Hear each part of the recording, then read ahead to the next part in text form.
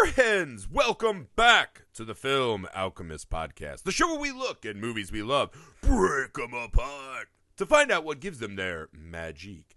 I'm your host, Josh Griffey, joined again by my genetically altered dog boy, sayer of the law, and co-host, Tyga, and the Mudlight. No, it's Alex Dandino. All right, guys. As you know, this month's theme, the pod edits genetics. Tonight, just an absolute behemoth of a conversation ahead of us. Let's take a moment to get to some business. Guys, please take a second, leave us a rating and review wherever you find the pod, especially if it's Apple Podcast app. That helps us out a ton. We've seen more and more of you doing this. We love the reviews. We thank you guys for taking the time. It means the world to us. It does. If you haven't, we'll still be happy when you do it. Thank you, guys. Also, go subscribe to our YouTube channel so you can see our beautiful faces. That is Nerd Alchemist, plural, with an S at the end. Fun content coming there. We're always working on new ideas. In fact, just before this, working on new ideas. So stay tuned. Working. Also, next week, Jurassic Park. We'll just throw that in. And a specially added genetic tale. But back to business. The Island of Dr. Moreau. So let's just start, Let's break down this warlock. Let me start off with when I was a young boy, a young lad. We used to get taken to the library, and I was a bit of a problem child, right? I had some issues going on here and there, as I think I've discussed on the show. But one thing I always had was I found the Goosebumps book at an early age, Right. and I became an obsessive reader, right? Mm-hmm. Just constantly reading all the time, and my reading level is very good. Right. So one of the things my school and my mom, the counselors, tried to do, I used to have to go to charter. If you're a Midwest kid, you remember charter behavioral school? Oh, boy. Yeah, it was like almost like a Walmart of fixing your fucked up relatives. Yeah. And so, I had an incident at school. I had to go to charter, right? So one of the things they came up with was this reading therapy. So I was allowed to go, venture out of the kids section and into the adult section to check out books in my local library. And it made me feel really cool about myself. I was really proud of myself. Well, I found this book, and it had this wild cover, right? The Island of Dr. Moreau. And I was like, I'm ready for this. I'm, in 4th grade. I can handle this book. And so we went from the library, and I'm reading the book. It starts off, you're reading. And by the time we get to the furniture store my mom wanted to go to, I'm like, I'm just going to stay in the car and read the book. No big deal. Midwestern parking lot, pitch black outside. And I start getting to the meat of the book. I got so fucking scared. I threw the book down, waited, really searched the dark and the shadows to see if it would be okay if I sprinted from the minivan to the store, because I couldn't tolerate to be alone in the dark. I was so fucking scared, right? Cried. My mom, you can't read this book anymore. You're punished, blah, blah. So that was my expectation. And then I was like, oh, my God, they made a movie of it. I can't wait to go see what they cooked up, right, as a teen boy. And this is the movie that came out. And I'm going to shock some people. I'm actually impressed at what they accomplished, all things considered. Yeah, I think because we talked a lot about, leading up to this, Griffey and I both talked a lot about the also documentary, Lost Souls, which sort of just catalogs Richard Stanley's journey from making this dream project to not making this dream project to witnessing this project get sort of dismantled in front of him. But when you watch them both paired up, yes, it is honestly an unmitigated miracle that this movie made it a frame on screen, let alone onto my TV. And I would say it has a coherent plot. Sure. It has a. It has the benefit of having a book. Thing, well, right, but I mean, this is not exactly the book, right? It takes some liberties, as you will. Sure. What I think happened is when you lost Richard Stanley, who had a real emotional connection to this, right? He talks about in the Lost Soul documentary, seeing it as a young boy, the 70s version. Yeah. And getting aggressive and angry at how mad he was about this movie. He's like, I will someday do this. Right. So he's got a little heat, right? You know, it's the film Make the Dream. Which we covered on this show. We've done Hardware, and then he did Dust Devil. So he's got some heat, man. And he gets his shot, and he's like, I'm going to do my dream project, right? And through sheer determination and grit, he gets this thing off the ground. And what's really fun about the documentary is the phase where they're showing you all the wild ideas and something happens when a filmmaker is so in love and attached to the idea. I think one of the worst things that you see in movies, one of the things that I see in a movie and I just turn it off, is you can just tell that it feels like no one gives a fuck. It doesn't have to be a good movie, bad movie. I mean, it looks like someone's just making something. I turn it off. And he had extreme passion for it. Yeah. And I think the product we got on screen is so devoid of passion and emotion. Yes. While having a lot of really good stuff happening. Yeah. It's a hard movie to sort out in a way. Well, I think that's the real crux of it too, is just, again, especially once you watch the documentary, you realize just how important it was to make this movie. Like, to me, this is the kind of thing, like, Richard Stanley, like, in the movie business we know of now, like, this isn't the kind of movie people generally try to make as, like, their third movie. Even though you got some heat, you're like, I'm not at that level yet. But, like, convincing everyone with, like, the artwork that he shows to us, and that he took around to studios to convince people to make this movie is fucking beautiful, man. Like, that's like the kind of stuff you're like, I am jazzed to see that fucking movie. And it is weird because you do see this sort of disjointed thing happening on screen, which is like ultimately a movie that is like a husk of what they were trying to do. I can tell you my personal experience watching this movie when I was younger was a husk. I mean, if I may be so bold, my personal experience be bold, my friend. watching this, like, I saw this movie when I was younger too. And here's why though, because I, like many of you, I saw, when we were allowed to go to the movie theaters, I went all the time. I saw Batman Forever like 7 times in the theater. And then when it came out on video, I was like, perfect, I am buying this VHS with no money. So I made my parents buy it for me.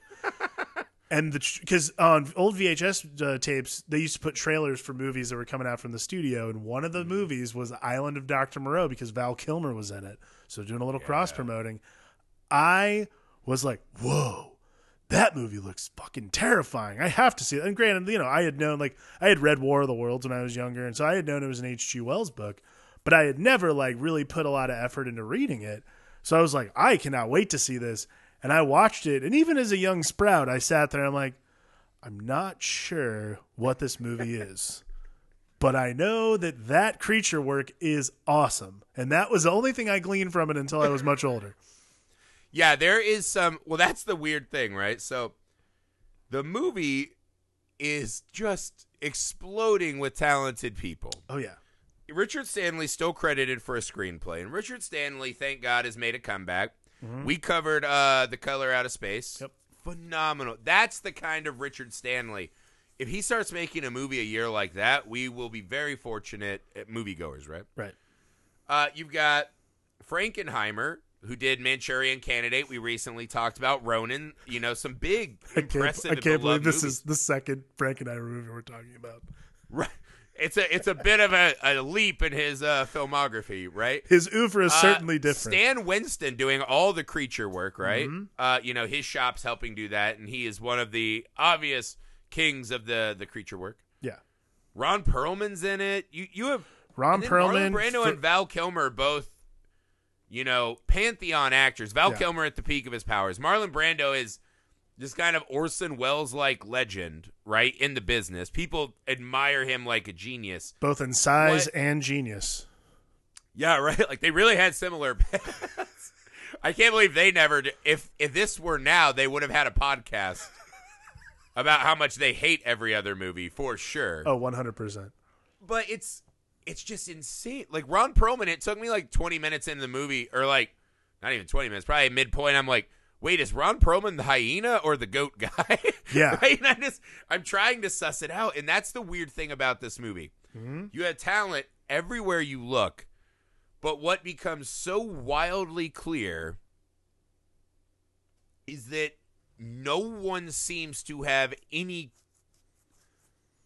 ground beneath their feet. No. Right? Everyone, the moment we meet Val Kilmer's character, he essentially makes no sense. And Val Kilmer just runs hard on it, right? Yeah, so he goes we start deep. off in a lifeboat, which becomes really odd later in the movie when they try to twist us up. So there's a lifeboat, and it starts with the classic, "The two men aboard my boat fought like beasts, not men." And there's blood in the boat, and they fall off, and he's by himself. I'm like, good start, good philosophical theme. I like this. Val Kilmer picks him up in the ocean and is just like, "Hey, what's up, bro? I'm hydrating you. Also, I'm giving you what I'll refer to as a veterinarian as Jimi Hendrix, because dogs love this humor." So he's just drugging him, hydrating him, and then it's like, "Hey, better come with me on this island or else the guys are going to rape you." Yeah. And you're like, what is...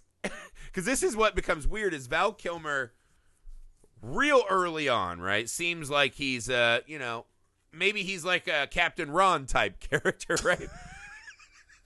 Not the case. He's apparently a real bad guy who's real bad at hiding his evil deeds, right? I'm not past the Captain Ron thing yet. You're stuck on it. I'm trying to move on with the analysis. You're stuck on Captain. But that's what I mean. He looks like a Captain Ron, right? Yeah, like a preppy totally Captain Ron. And then all of a sudden, right, he's like, "I had a rabbit as a boy. Whoops, I killed it. I'm British." And then Val Kilmer's like, yes. It just does a fucking neck snap. Yeah. And then we just move on like, he can still be my buddy, maybe. Yeah, like it never fucking happened, by the way. It's just moving on. Again, the movie runs at this pace of just like, well, we got to get to that scene. Well, let's get to the next thing. Like, it's such a weird, like, dogmatic way to edit a movie. It's like, all right, well, at minute 15, we're changing scenes here. Perfect. This is the most literal saves the cat example. Seriously, it looks like someone was just reading a book on editing. They're like, yes, right here around the 15-minute mark is where we need to transition into the rising action. I'm like, what is happening right now? But this is the weirdest part of the movie. And I think what happens is, and this is why I think it all works for me, is because it's just people making really weird, horrible decisions, right? Constantly. Like, every actor's doing things that I'm like, no. Montgomery doesn't act that way. That's not how I accept this in the reality. Right.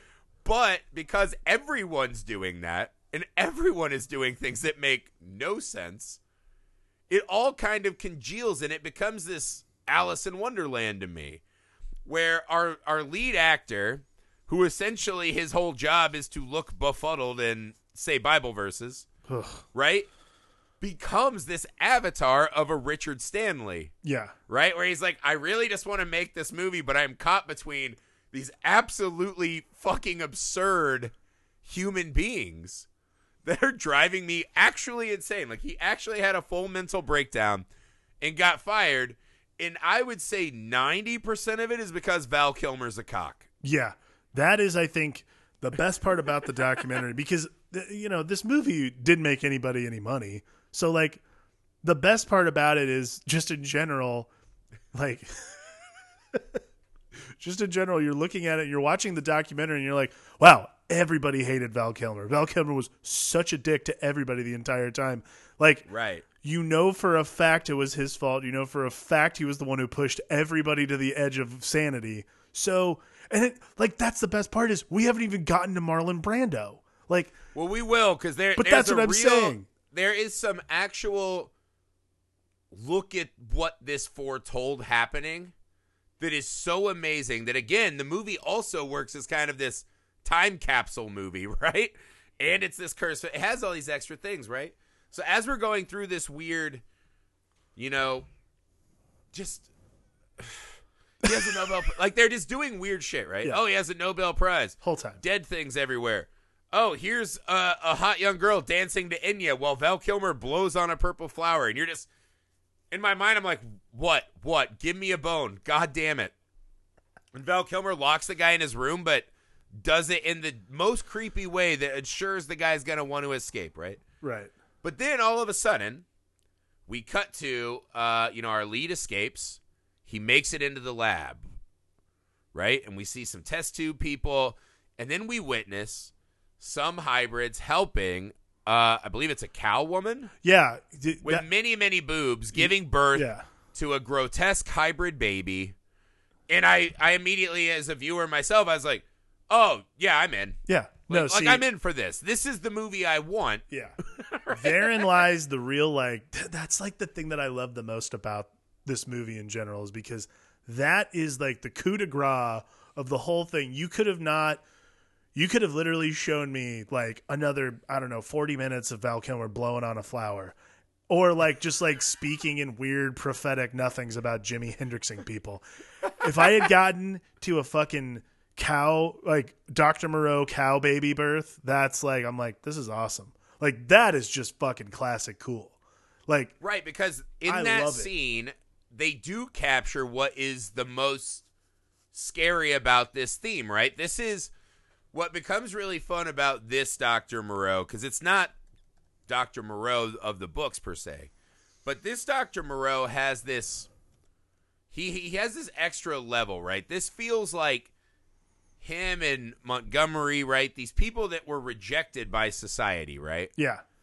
Taking umbrage with God's creations more than like, they're not trying to be benevolent creators, right? Right. In the book, I always thought of Moreau, they talk about this in the documentary too, is that Moreau is more of this playing God figure, right? Right. That he was a lot more benevolent than, the shockingly evil guy. And I think Brando, maybe it is weird, because I was like, is Brando as good as people, because he's one of those actors that everyone's like, he was the man. And you're like, yeah, I saw Streetcar. All right, not my story per se. On the Waterfront's an all-time favorite of mine. Like, he's great. Right.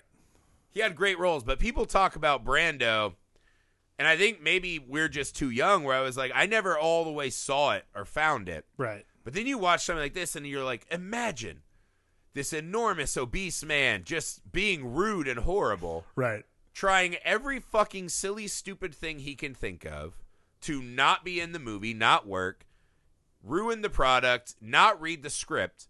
Yeah. And I think you could argue he's in 3 or 4 of the best scenes in the movie. Totally. No, I think you absolutely can make that. You can make, not only can you make that argument, but you can also, this is like the thing is when people talk about genius, because again, I don't really know what that means a lot of the time. Like, I've seen things that I think are genius. All I know for sure is that people say it all the time and it's not. Right. Right. But that to me is like the crux. Like, and I already said that, but that's like the crux of Marlon Brando is like, he is bar none one of the biggest pieces of shit based on stories we've heard from this production. Well, I mean, to be fair, I don't consider you a piece of shit if you're just lazy. Right. Right? Like, we've learned that there are actual, like Val Kilmer's a piece of shit. Right. But the fact that he didn't read the script and do all this shit, that is what makes Marlon Brando a fucking genius. Because if 3 of the 4 best scenes in the movie, or 4 really, of the best scenes in the movie have him in it. Yeah. And he's, again, you're totally right, making the wrong choices for every aspect of this movie. Everything. Like, everything. From the sunbonnet down, terrible choices all the way through. But that's what I mean. And it's still a great performance. So Brando in the white sunscreen and the face veil and shit, right? Amazing.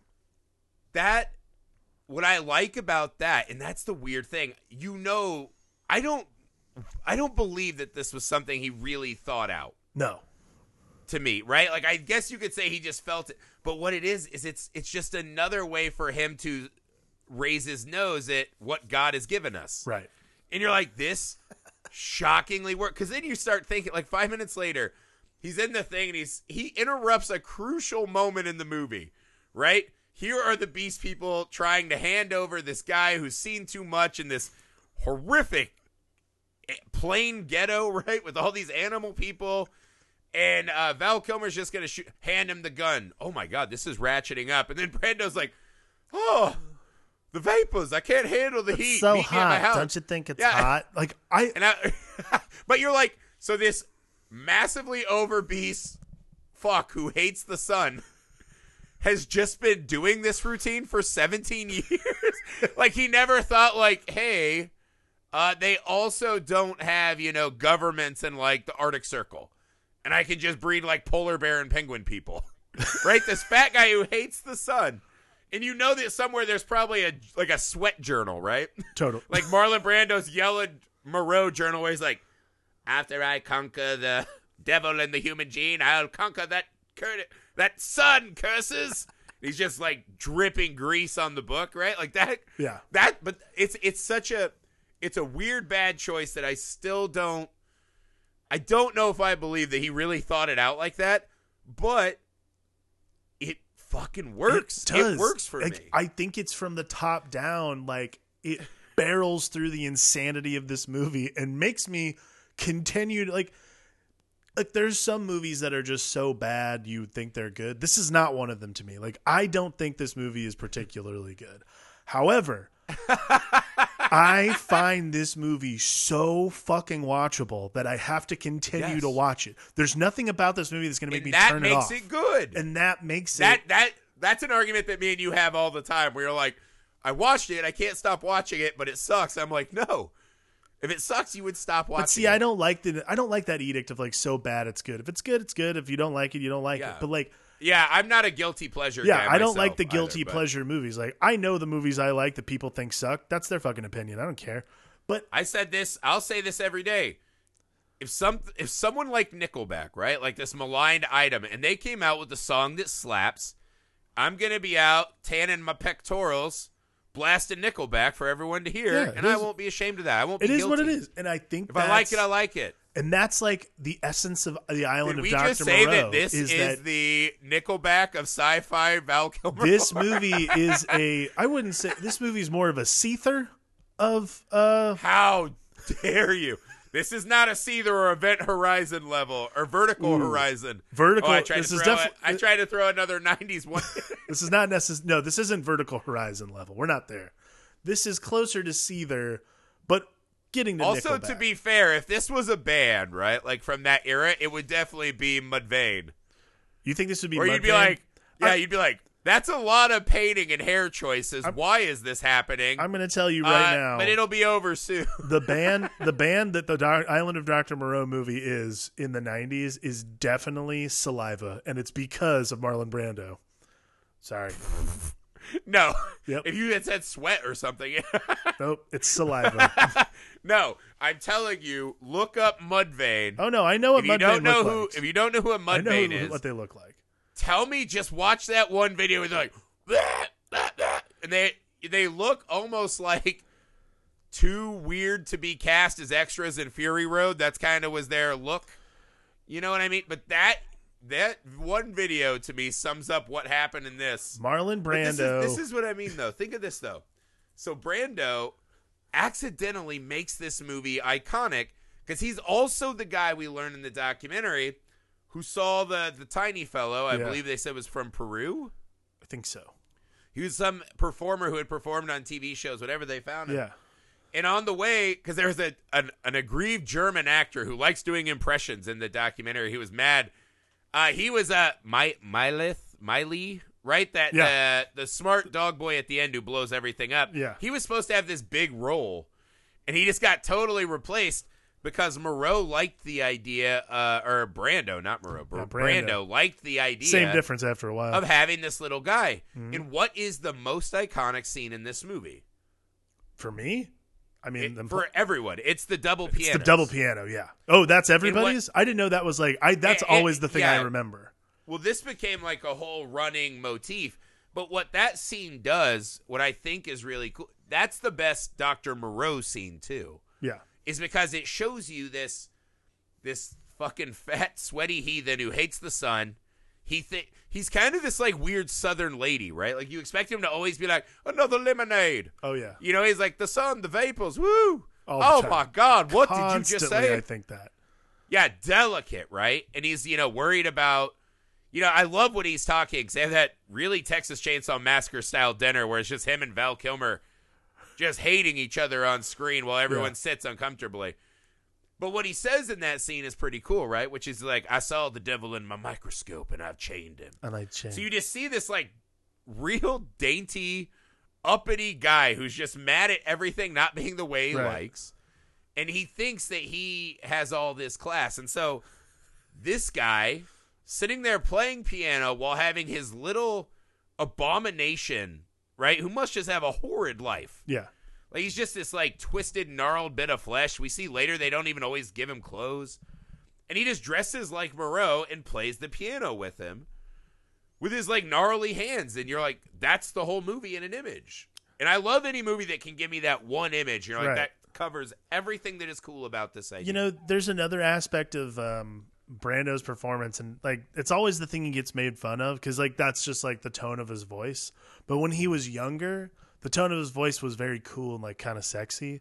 But as he got older and like in more like this bloated carcass of a man, it became like the perfect like high sort of wispy fat guy voice. Because like he was like the first Karen. Yeah, no, he's definitely the first Karen. Like 100%. Dr. Moreau in this movie is the first Karen. He's the first Karen. He doesn't want to go outside, but he wants to bitch and complain about everybody. Like that whole bit of him sitting there and just going like, God, dude, I fucking absolutely adore that whole monologue where he's like, I saw the devil in a microscope. Like, again, but that's great. And he says he chained him. It's great. Like, it's a really good monologue. And like, again, it's a great monologue trapped in the weirdest body, face, scene, and movie ever. To have Val Kilmer just stares in disgust. Well, Val Kilmer's doing his best prop comedy with like rabbit legs with that and fucking shit. rabbit leg thing. I'm like, what is strange? Going on? But that is why this works, is because in a movie full of genetically made hybrid abominations that are questioning to the heavens, what am I?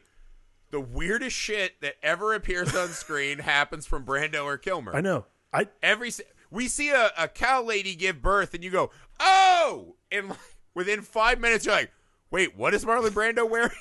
And you totally forget the fucking horrific birth scene that you just saw. That is truly and honestly the magic of this movie, and that's 100% why it's worth watching. Because, again, you sit there, you watch this movie, and the weirdest thing is not the cow baby being born.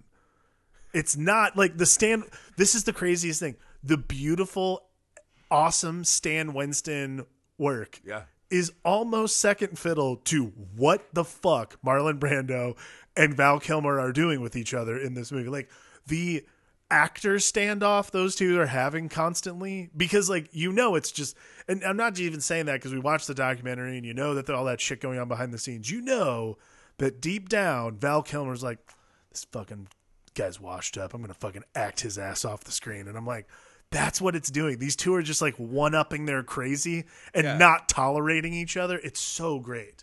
Well, they talked about in the doc, right? Like they wouldn't leave the trailer first. So like they would just wait and like stall production for hours because they were in like a standoff over who's the lesser actor. Awesome. And it's just but you know what is really funny about it now, and this is why it works as a bit of a Hollywood time capsule, is you actually see Val Kilmer, who's being just an unbearable monster on this set, right? Just being a horrible douche. And he's staring at the man who is possibly one of the most legendary, hard to work with douches in all of Hollywood, right? Right. But because he did so much great work early, he is revered as a legend, right? Right. Because that's the thing. If you do that before you're a famous legend, you're an asshole and no one hires you. Right. If you do some good work first, then you're just an eccentric genius, right? Right. But Brando's just this unbearable ball of difficulty, right? And Val Kilmer's sitting there staring at that and has no awareness to go, that's not the legacy I hope to leave behind. Right. And just a week ago, the newspapers were releasing, hey, Val Kilmer's sorry, he's overweight, he's had surgery, and he wants to like be friends with everyone again. And you're Brando. He's actually in real life just become Brando. Yeah. And he's burnt so many bridges, and he's such a piece of shit. Like, who knows? But he also still there are still guys like me that would hope for a Val Kilmer comeback, you know? Absolutely. But like the fact that these two are on screen and he had no awareness Yeah. of the path he was on is insanity. I think that level of lack of awareness is probably the thing that makes him so fascinating in this movie. Because again, he's just constantly trying to ratchet up this insanity over Marlon Brando on the screen. I think that's the thing I kind of begrudgingly respect about these performances between the two of them, is because they're constantly trying to out crazy on camera the other one. Like, but you they know don't what's even strange care. though is that Brando's craziness. Like here's the example of Brando's craziness, right? Like one, yes, of course, he is this guy who wants them to be vegetarian and follow laws. Meanwhile, he's just butchering and breaking every law. Right. That's the absurd, like, dark, scary villain version of Moreau, right? Right. What this movie actually does, though, here's the scene where you just are watching and you're like, what the fuck? Marlon Brando's Dr. Moreau wakes up in the middle of the night in just like a big, sweaty, fat guy robe. Goes down and gets some milk and cookies. He hears his house being raided by monsters, right? That it should not be in his compound at all. Right. Banging on the computer, and he comes out and he's like, oh, hey, what's up, guys? That reminds me of this one artist who plays terrible piano music. And it takes him minutes to think that he might be in trouble, right? To just, like, be like, oh, wow, that piano monologue was not the right thing. They're bleeding on my floor. I don't have the Zappa. And it's just like, what? But just Brando sauntering, waddling in his boxers and robes, like, oh, yeah, let's bro out on the piano. Right. That is the insanity that he brought to this character. And again, it's a terribly stupid decision, but it completely works for the character he makes. Exactly. Val Kilmer's equivalent is, hey, I put the circuit board for the communications array on my head. You know? I mean, I guess the subtle crazy Val Kilmer moment that really haunts you. They're subtle. Is him just like giving the drugs and making out with the pig ladies. Oh, dude, that is like some and they next just level absolutely tell you beyond a shadow of a doubt that Montgomery is just definitely bumping it with these hybrid ladies. Like 100%. Yeah. Getting high as fuck and bumping it with getting the like ladies. super high and nailing pig ladies. That's like, oh yeah, because so I saw that and I was like, fuck, dude. At the very beginning, was that little cow baby half him? Like, did he? Oh! It already came out demanding a bigger trailer. I want a big old cattle trailer. I honestly, like, that was like the first thought I had, especially on this round. I was like, oh, did he fuck the cow lady too? Does he not? Does he have sex with every single one of them except for Fairuza Balk? Yeah. The only one who looks like an actual attractive human. God, dude. No, you know what is the worst? This actually just struck me too.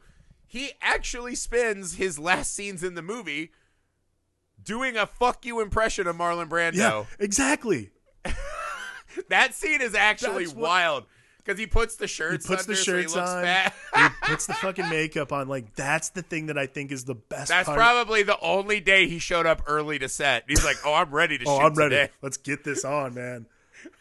Brando's not here. I got a killer impression. But that's the difference, right? That scene is wild. And then he starts doing the like, like, 90s, I'm going to like separate by being crazy acting. Right. But then they have to add that he's just like, well, I better go to my drug orgy where we saw was formerly some kind of animal church or court of law. That's where the sayer of the law holds his like... Poor sayer of the law. Yeah, the sayer of the law is like, oh, what's up, Montgomery? You coming to talk legal standards and practices? And he's like, yeah, actually, we're just all going to do a fuckload of drugs and bang. And the sayer of the law is like, gross, I'll be at the dock. Like, he just goes down to, like, their sacred land to do drugs and have an orgy. And it's awesome. But it's awesome, and that's what the difference is Val Kilmer playing crazy. You're like, wow, look at him going for it. Marlon Brando, it just felt very natural and real. I think that's the thing. Marlon Brando, it feels very authentic. And yeah. And then I watch Val Kilmer do it, and I'm like, well, it's a good thing Val Kilmer's acting. Glad he didn't have to blend in too much into this role. I like Val. I'm not trying to just shit on Kilmer. I like Val Kilmer, I do love. He has one of my favorite lines in the movie, which is when the dog man comes back. Right, the guy who just turns real fast, like real happy to turn and start hunting and killing. Yeah. And he shows up to Val Kilmer, and Val just grabs him. And he goes, I can't remember what he says. He's like, "What's up, dog?" or something like ridiculous. And he just goes, "Well, this didn't work out." And I was like, that should have been on the fucking poster. That should have been the poster. Well, this the didn't Island work of out. Dr. Moreau. Well, that didn't work out. Oh, my God. That, I think, is probably... It's between that and David Thewlis screaming in the radio box room. Like, those are the two... Those are the microcosms of not just making the movie, but the movie in general right there. Because David Thewlis is all of us screaming, what the fuck is going on in this movie? And then... Like when they just have the rat humans that are really rat-sized, and we don't ever find out, is that a dream? Is that real? Nope. Like, it's just, we'll leave those over there. We never see those rat people again. Never has to be addressed. I haven't... It's bananas. But that's what I mean, though, is that what I think you see, though, is that the biggest critique I have of the movie, right? And the thing that I think is the hardest and why it probably doesn't work for most people is because they just take all of the... They completely flatten all of the hybrids. The hybrids don't matter in this movie at all. Right. What they do is they take a little bit of time to set up a pretty obvious symbolism of slavery and, race relations, right? That's as much as they want to go into it. And then they have one guy screaming, "What am I?" But there's no real... Well, I'd say, like... pondering, right? That's the problem. Especially even from, what's her name? Veruza Balk's character. Who's... You're like, okay, so you're in between both worlds and you're regressing. Right. Talk me through that. Well, and I think that's the problem. And that's the main issue with the movie is the pathos that we are supposed to be following is of these hybrid people, because then it actually matters. Right. I think the issue is that we spend so much time with these horrible, horrible, horrible humans that, and they are ratcheting up the crazy nonstop. Like even David Thewlis is turning in this bizarre performance of I don't, but it's Pendrix, the character, right? I don't get it at all. Well, at one point he's like, "Oh wait, I was kidnapped and brought to the lab," and I was like, "Wait, Val Kilmer's already a horrible drug vet. He couldn't bring any fucking. Why can't he bring one of those pirates? It had to be some fucking uppity British dude who was on a life." Yeah, apparently the Somalian pirate brigade just avoided the island of Dr. Moreau completely. Right. But yeah, Val Kilmer's like, "These guys are ruffians. You don't want to see ruffian in the microscope." No way. But yeah, that's what I think. And I think all of the Moreau movies have suffered from this, right? Is you're following a man, right, who represents us in our modern society, going to an island and being appalled at what he sees, right? Oh, this is an abomination to science and blah, blah, blah. And the kind of underlying theme of Moreau always is we're not any better than these creatures, right? Yeah, I agree with that, and I like that. That's right? always, I kind of like the cynical science fiction. Yeah. That's fine. Okay, so if that's the case, you have to spend a little more time and effort showing me moments of the hybrids being more human than Montgomery and Moreau. And I would argue they don't do that once in this movie. No. Because that's the problem, is you get the feeling that probably the best of the hybrids is the Azazelo, right? The dog guy who's the hunter. He likes to hunt. Is that his Azello? Azello, something like that. I don't know. Just yeah. So he's the one who shoots, Lomai, the cheetah person who eats people, and he's like, "Oh, sorry, I thought you wanted me to protect everyone, Father." Right. That's a good, really interesting hybrid person moment, right? In his, burning Lomai's carcass and then kind of sniffing it and smiling that tastes good. Yeah. That is great hybrid people stuff, right? Because now we're fascinated by, where is the line? And that's the but I mean, that might be as much as we get. And what they do, which sucks, is they show the rest of them living in like this squalor. Mm-hmm. And they show us the sayer of the law, who seems like he's not thinking and only parroting whatever Moreau told him until the last scene, right? Right. Then he kind of gets it. And all the other hybrids are just worried about pain. What are we? But in no interesting, relatable way. Right. I think that's like, because this is always the thing, because to me, I mean, they're not the same thing, but to me, like, Animal Farm and The Island of Dr. Moreau address sort of the same general concepts of, like, are we no better than the beasts of the land, like so on, and like that kind of thing. Right. And the true villains are the humans, so on and so forth.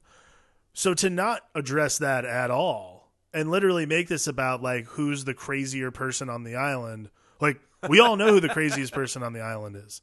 He's literally sitting there not sunbathing and like or he's the guy who's dressed like, Captain Ron, like you said, and like dosing people and fucking pig ladies. Like that's the problem. I want to see some hybrid guys like, well, I'm wheeling in another industrial-sized drum of SPF 70.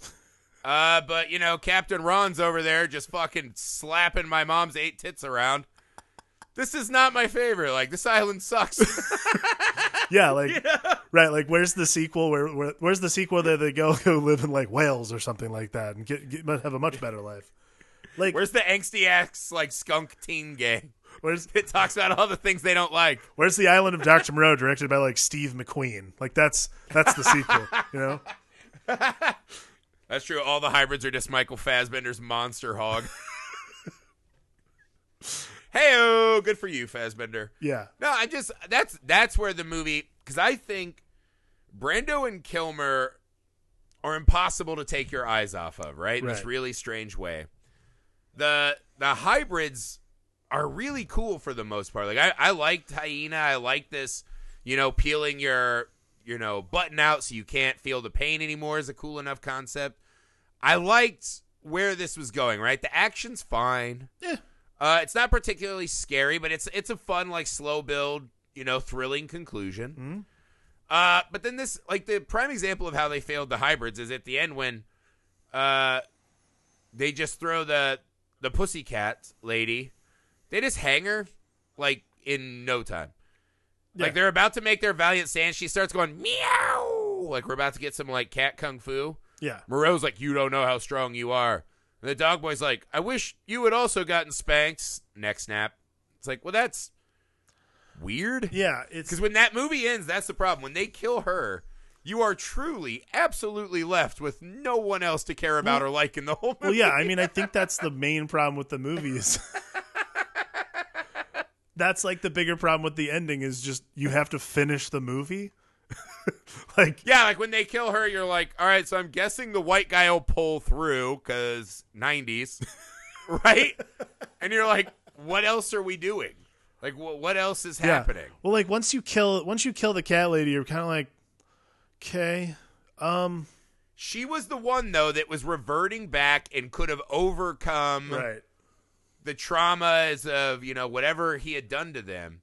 I think that's the thing, right? And that's why I think making the switch from Richard Stanley, who feels like the kind of guy who would really understand the mindset of these hybrids, right? Like his journey, outsider, feeling oppressed by the Hollywood system. Right. I think he would have given us a lot more of that, right? Right. And I think some of what Brando did as Moreau comes from Richard Stanley's vision. But then you just see that when you bring a guy like Frankenheimer in who doesn't really like this genre, doesn't care for the script, and he's like, hey, I just got to get us from A to B. That's what is happening. Yeah, no, exactly. Right? I think and all of the emotional beats right. that are, in most movies, they don't feel like they fit this world. No, and I mean, I think what you're getting when you get a John Frankenheimer who comes in and makes a movie like this has to, like, pick up the pieces and start over, essentially. Yeah. But what you're getting is, like a real paint by numbers movie about like plotting and like you get this soulless thing in a movie that should be all about the soul. What is the soul of a man? Like that's like the entire point of the book itself. So to me, also it's kind of the entire debate of genetics, right? Exactly. It's we can the create entirety. new bodies, we can make our bodies stronger, whatever. But if we don't fix the soul, are we fixing any of the problems? Right. So to just like and this movie's like, fuck that. Yeah. So to John Frankenheimer to come and be like, I just want to finish the movie. I don't give a shit what this movie's about. For him literally to push I got to get to reindeer aside. games, goddammit. Yeah, and like again, it's just I would really anybody who's listening to this, go watch this documentary about it. Like, because it's fascinating. Because rarely do you get people in this business. Because look, I work in this business. I can tell you right now, rarely do you want to get people this candid. Because honestly, when you do, you like put your career at stake, telling people the truth. Everyone in this fucking movie is telling the truth, and it's fascinating.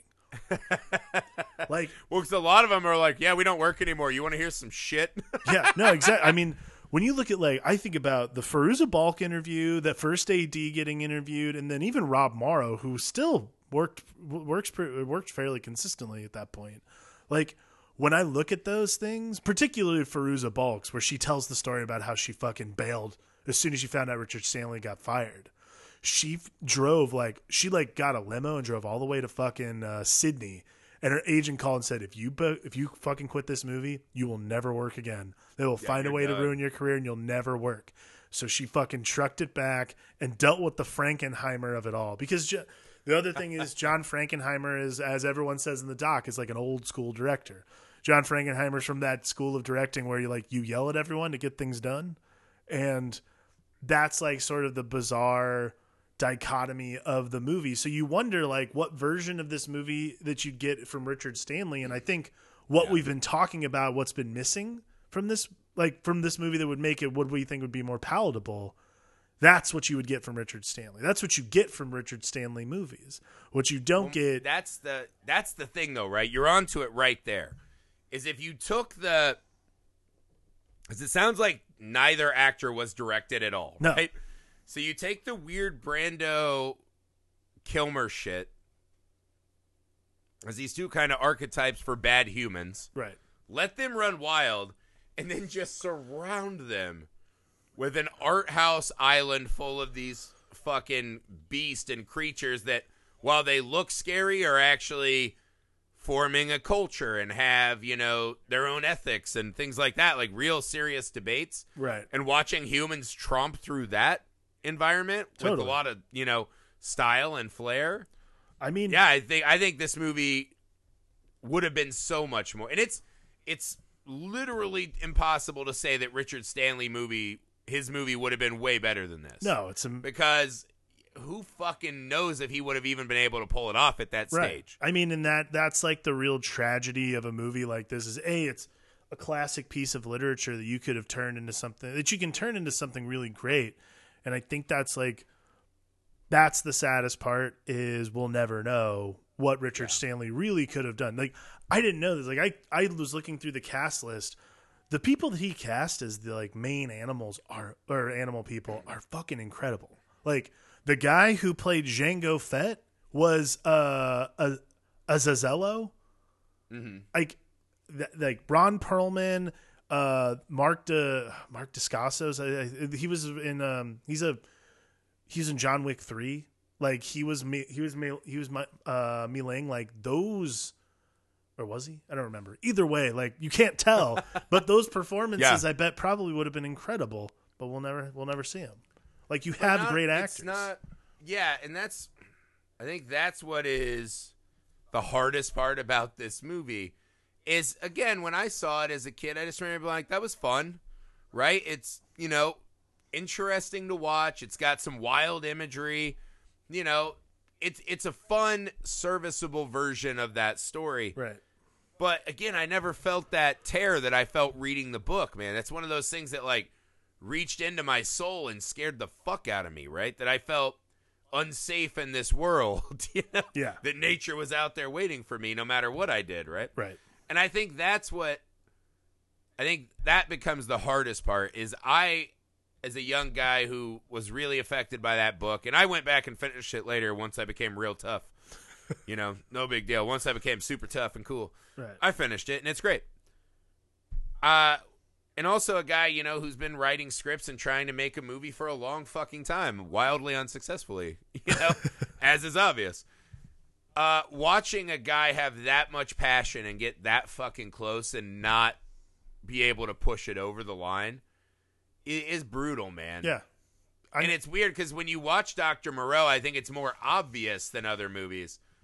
But then you start thinking about other movies you've seen that take shit, and then, you know, now with the internet we hear more about, fighting between directors and executives and all the cuts and whatever. And you start realizing how much you can put into something and still, you know, not reach the pinnacle or the finish line. Is that really becomes brutal, man. Very much like Moreau. You're like, I'm this close. I found the devil. I'm this close.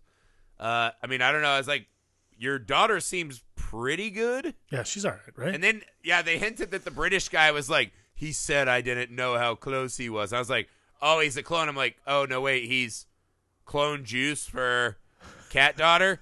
That's fine. I'm not going to try to comprehend, right? But you start doing this thing, and all of a sudden, Richard Stanley, Marlon Brando, just becomes this bloated, beaten down carcass for the monsters of this island to eat. Right.